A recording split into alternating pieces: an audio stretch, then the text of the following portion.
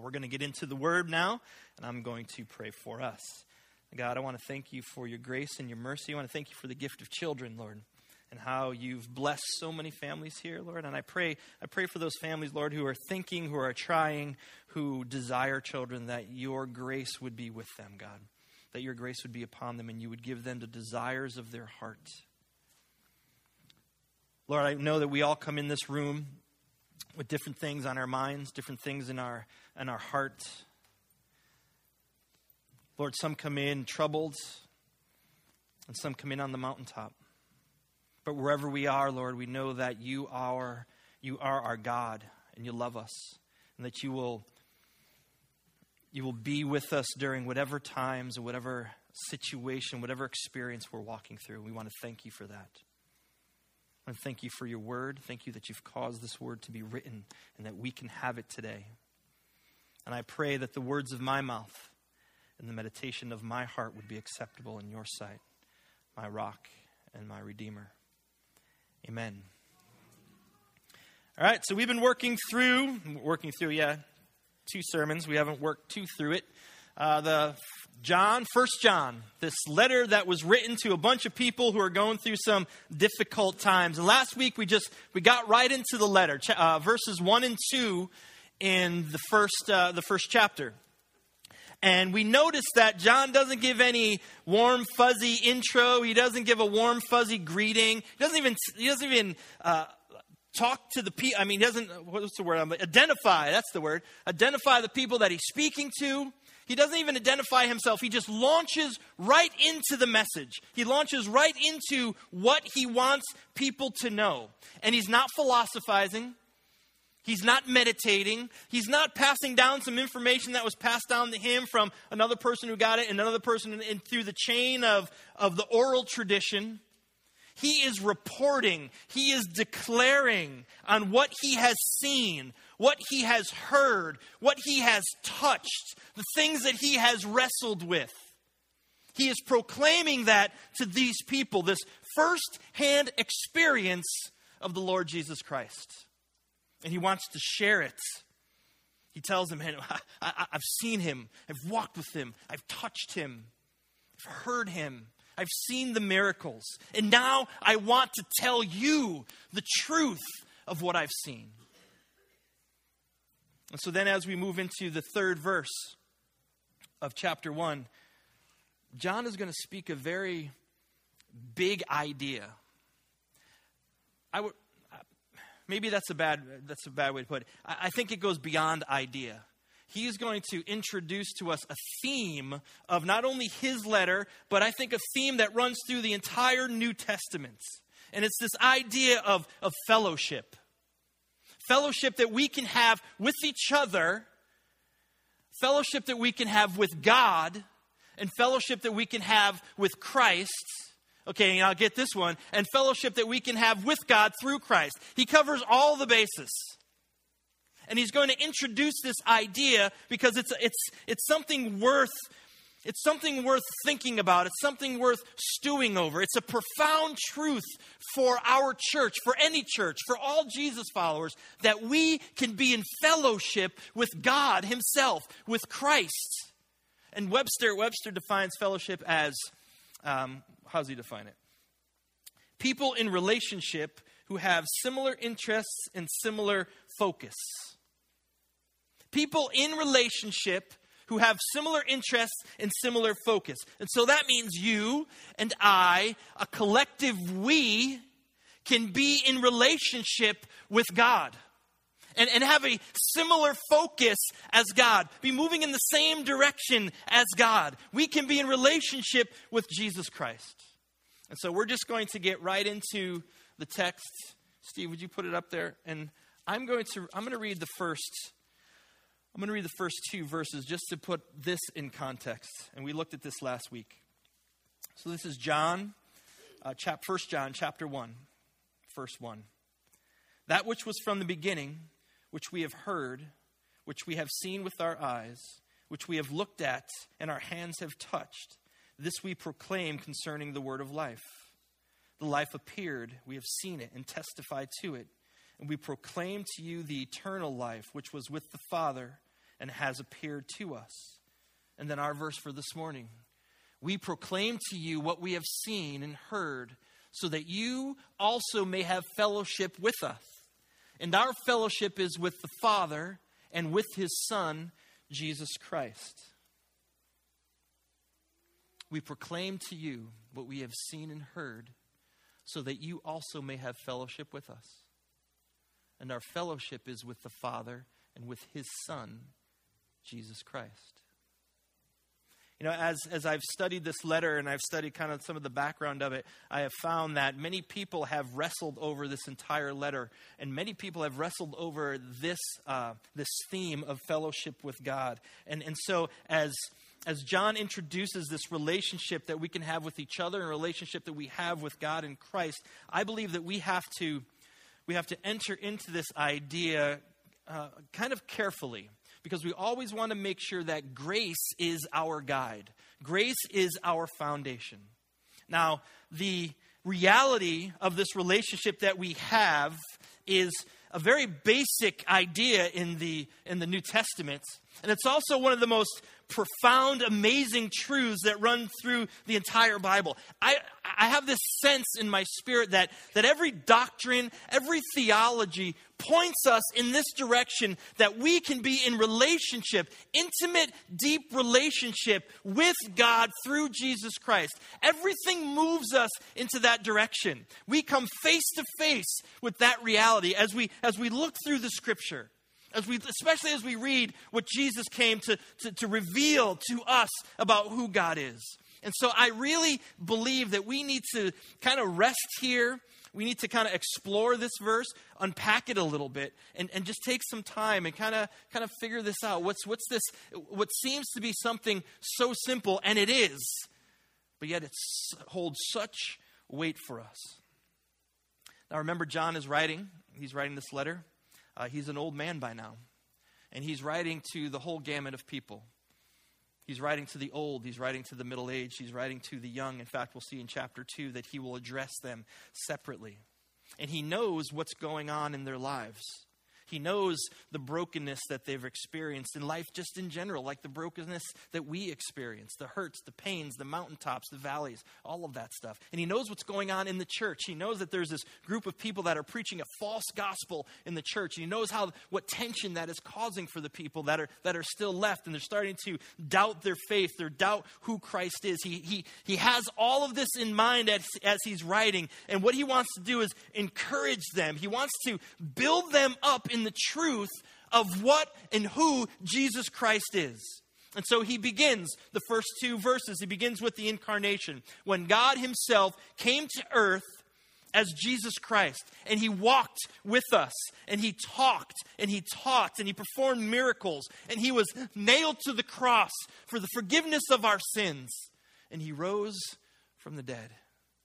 And he rose not as a spirit, but he rose physically.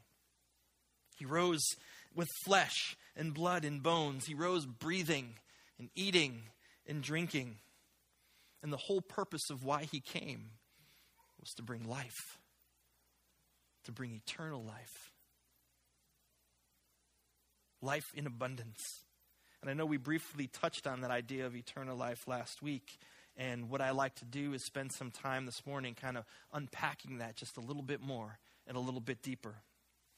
Now remember, eternal life is not just about a duration of time. That is one aspect of it, but that's not all there is. And since our understanding of time is a little limited, our understanding of eternal is a little limited. See, eternal didn't start and then goes on forever from there. Eternal has always been. It doesn't have a beginning. It's always been there.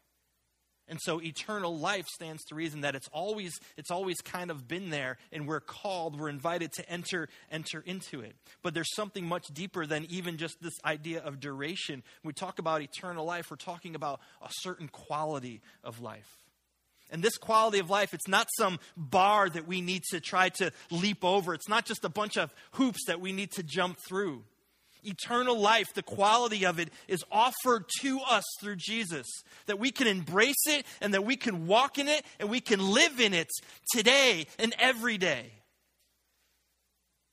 Our lives as we live this life here and all the senses and we're talking with each other and we're aware, we live in this idea of time, but this is all temporary.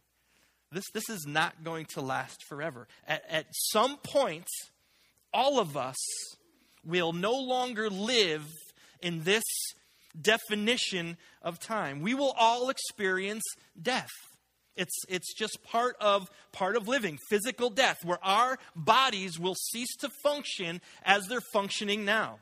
In a literal sense, I think that we are living a living death. Which I must admit sounds a little bit more morbid now that I've actually heard it come out of my mouth. But I mean, it's true nonetheless. This body will die one day. And I think I'm going to be cremated. I think that's what we've decided. The whole ground thing gets me a little freaked out. But then I worry about coming back. Will I come back like all in ashes? Or I don't know. But I digress. I got to work that out, me and God. But we are all going to die one day.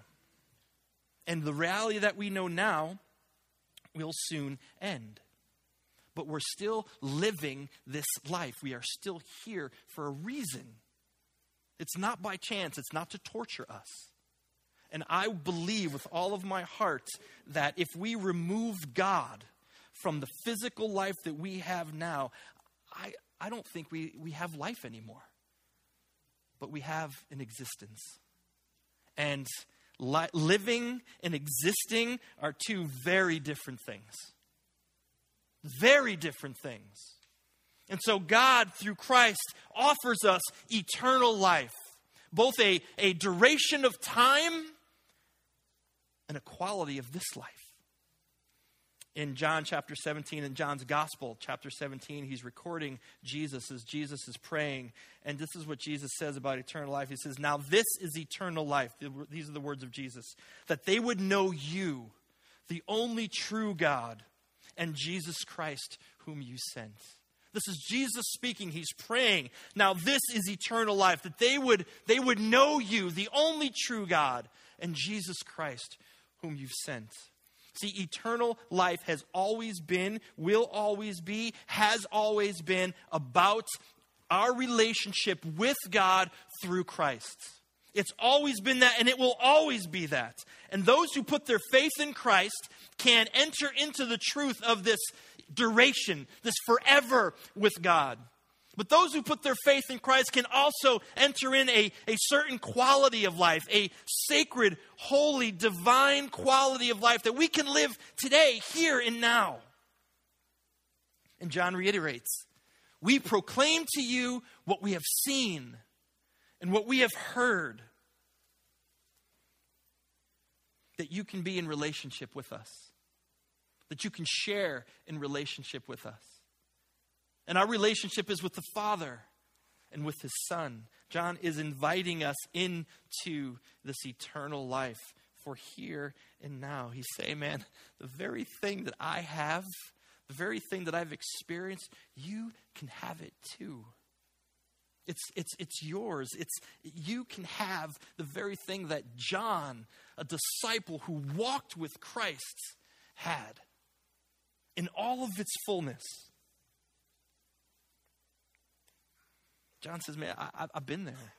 I worked out all those issues. I figured it out. And I realized that we have heard something and experienced something very special. It's a game changer. And it's sacred beyond anything we've ever known. And He wants people not only to know about it, but to receive it. He wants people to have the same thing in all of its fullness. And He would not have that desire for us, for those people, unless it was possible. Unless it was all in. John's not offering scraps. He's not offering second place. He's offering the very same thing as a man who walked side by side with Christ. We can know and experience that same thing. And so I had started to ask myself, well, I mean, okay, this idea of eternal life, the quality of life, but what else is there in this? What is he talking about, this experience, this fellowship? What is this faith in Jesus all about? What does it mean? I think the beginning of it is, first of all, you Christian, we talked about it 2 weeks ago, that we know who we are. Chapter 5, verse 19, John says, we know we are children of God. But I think it even pushes beyond that. That we would know what we possess in Christ, what we have. John says, I know what I have, and I want to share it with you. I want you to know the same thing. I want you to have the same thing. You see, if we don't know what we actually have, then how can we share it with other people and tell them that we really would like them to have what we have if we don't know what we have? You know, one of the reasons I truly believe that Jesus followers don't share the truth of Christ or share Jesus is because they're afraid of that one little question that person's going to ask. That one little question, how can you be sure? How can you be sure? And for some, they're new to the faith and they don't know quite how to explain that. And for some, you're just lazy and you haven't pressed into Christ and you've just kind of not taken seriously this journey of faith.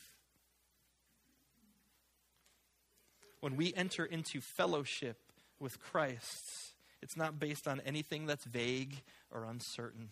It's based on something that's well documented and well defined. As Jesus followers, we should know who we are. As Jesus followers, we should know what we possess because we're pressing into God through Christ. We're pressing into that relationship. We should be in prayer.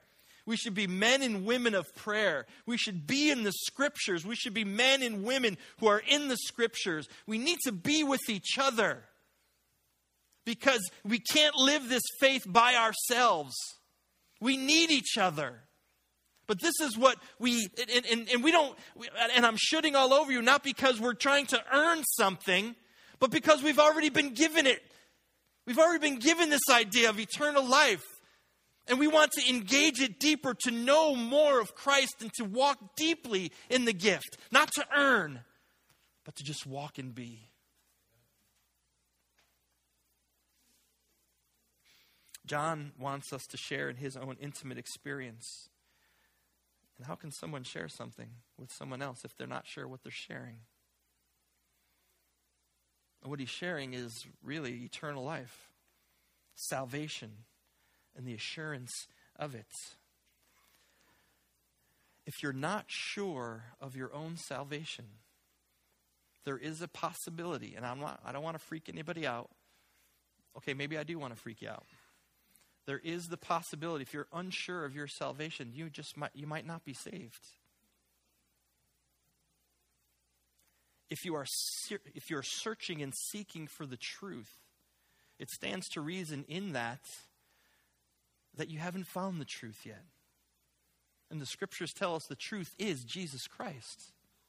He is the truth. He doesn't represent the truth. He is the truth. And so if you're still searching, that means you haven't found it yet. And John wants us.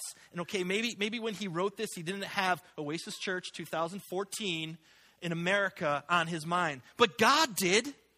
God knew that we would be here wrestling with this scripture this very day. And he wants us to know that we can have the same quality of life that John experienced, and that we can enter into eternal life, that moment when we are with God forever. John is not seeking, he's not striving, he's not hoping. He is being, he's resting. He knows. A Christian is not somebody who hopes to be saved, who hopes to get this life. A Christian is a person who's experienced it, who's received it and continues to receive it. And if you're not there yet, I am so glad you are here. I am so happy that you are here today, because today I proclaim to you the same thing John proclaimed thousands of years ago to these people. You can receive it. You can have it. You can be absolutely sure of what you possess in Christ. It's yours. You can receive this, take possession of it through faith by his grace. It's God's offering, his promise. Now, let me kind of talk to my brothers and sisters who I might have rattled your cage a little bit.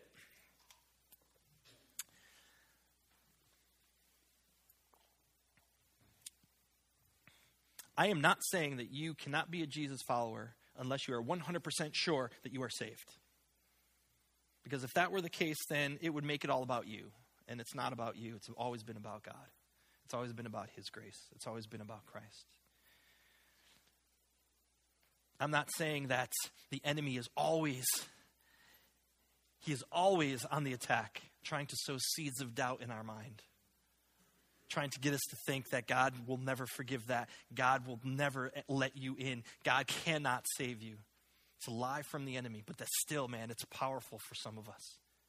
But what I'm saying is if you lack that assurance, then it's hard to be bold with your faith. If you lack that assurance, it's hard to live your faith out loud like the saints of old have done and the things that they've written.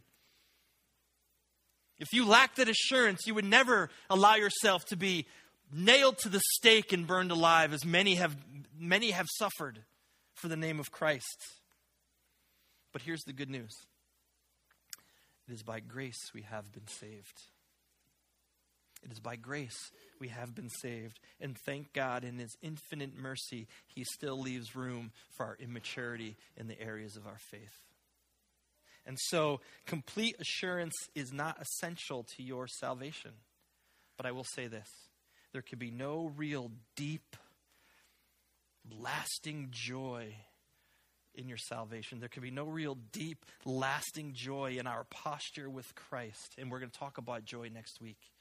But there cannot be that joy if we carry in us an uncertainty of who we are and what we have in Jesus. So as the Holy Spirit works in our hearts and we mature in our faith and we become sure of who we are, we become sure of what we possess, we end up having this burning desire in us that other people would have what we have. It's a burning desire within us that other people possess what we have. John says, we proclaim to you what we have seen and heard. And why? Why is he proclaiming it? So that you also may have fellowship with us. John has a desire for these people to share in what he has, what he knows, so that we can be in relationship with each other, with God, and with Christ. And so as we become sure, there's that desire, that longing in us that other people have what we have, know what we know, experience the things that we experience. Now, I have to say this about that. This does not give you permission to be a Christian jerk. Just laying it out there. This does not give you permission to be one of those Christians, those kind of self-righteous, arrogant know-it-alls who actually don't know anything about the gospel itself. John starts by proclaiming his own experience, sharing what God has done in his life. He shares what he has experienced personally, and it says, man, it's affected me to the point where I have to share it with you. He doesn't start this letter by saying, all right, listen up, all you backsliding pagan knuckleheads. If you don't get a hold of this, you're going to be lucky just to rot in hell and stay away from the flames that are going to burn you for eternity. That's not the way he starts the letter. Now, maybe you've never heard somebody quite say it that way. I pined over those words to make sure they were just right. Maybe you have heard somebody say it that way. Maybe you've actually said it that way. And if you have, if that's your way of sharing the gospel, we have two policies here at Oasis. Policy number 1, stop it. Scaring people to heaven doesn't work. And the second policy, if you won't stop it, is please don't tell anybody you come here. I'm serious. And I know that sounds extreme. You're going to burn in hell. And maybe you've said, you know, I would never use those words. I've never used those words. I've never heard anybody use those words. But too often, you okay? You're right. Actually, that's Someone? when I came to Christ. I love you guys. We'll see you next week. That's how it was first originally approached to me. Someone said to me, you know, you need to pray right now or you're going to hell. And I was like petrified. And I just like dropped it, like was praying.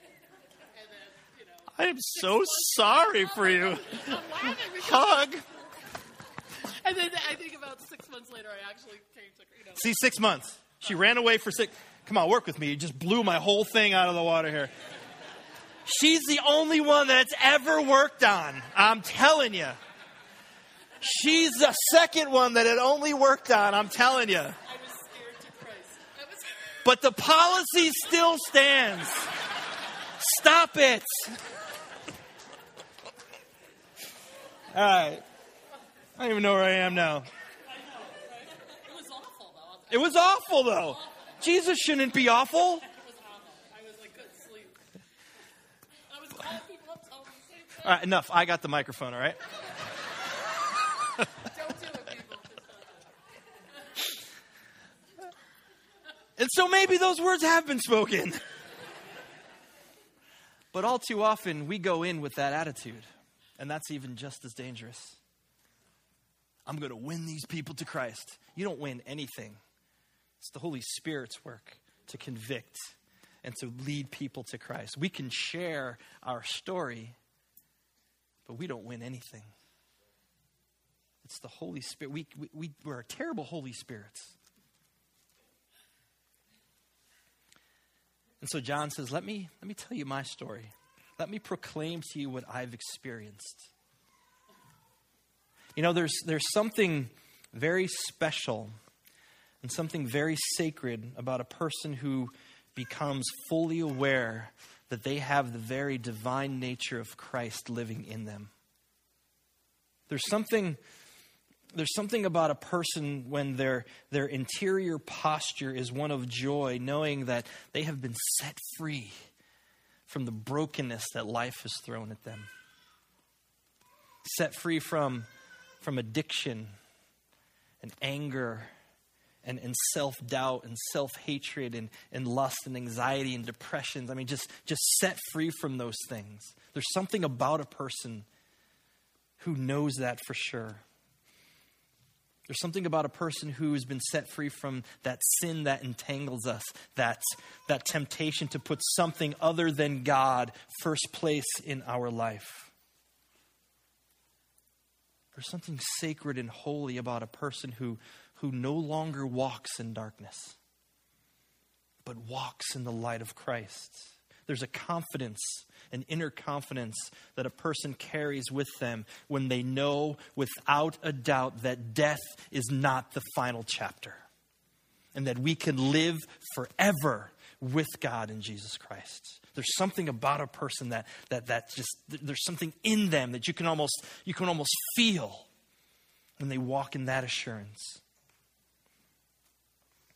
And people who have experienced those things have a deep desire for other people to experience them. And those conversations don't start off with, yo, you're going to end up in hell. Maybe they do.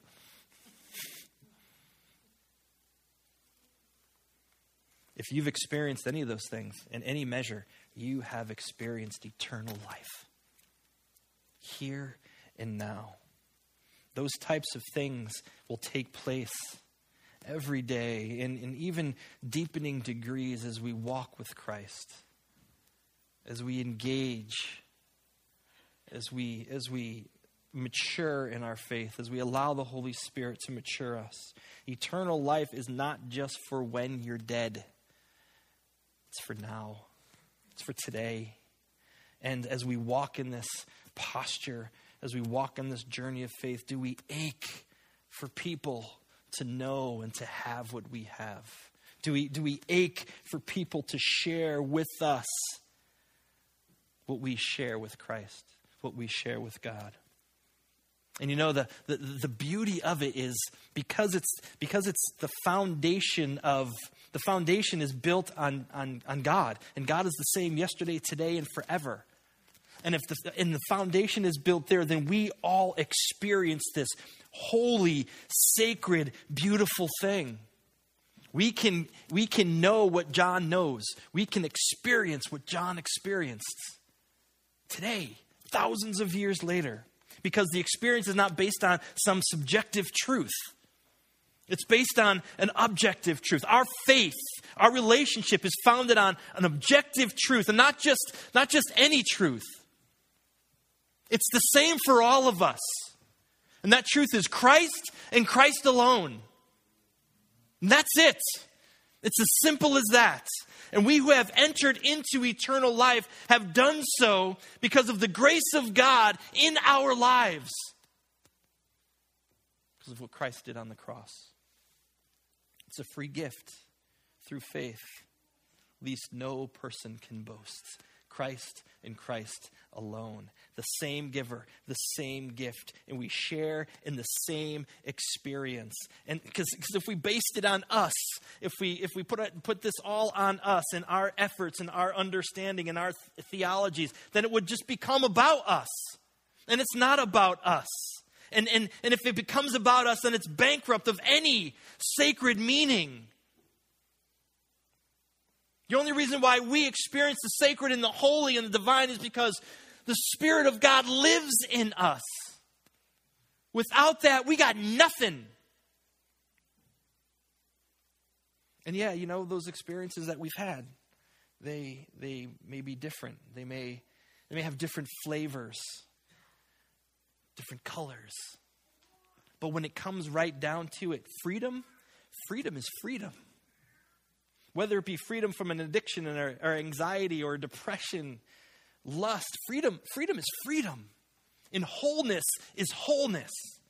No matter what has shattered your life into 1,000 different pieces or 1,000,000 different pieces, getting put back together again and being whole is being whole. It's the same thing for everyone. And darkness, the darkness of this world that we can experience, it can come at us in many different ways. But I will say that darkness is the same color for all of us. But when we walk into that light, that glorious, redeeming light, it is always the light of Christ. And we experience the same thing. John is saying, you may never have seen him. You may never have heard him. You may never have touched him. But I'm telling you, you can experience the very thing that I've experienced. You can know the very thing that I know. You can have eternal life in all of its fullness in Christ. You see, for God so loved the world that he gave his only begotten Son, that whoever would believe in him shall not perish, but have eternal life. The gospel is it's offered to everyone. And the gospel has been the same yesterday, today, and it will be the same forever.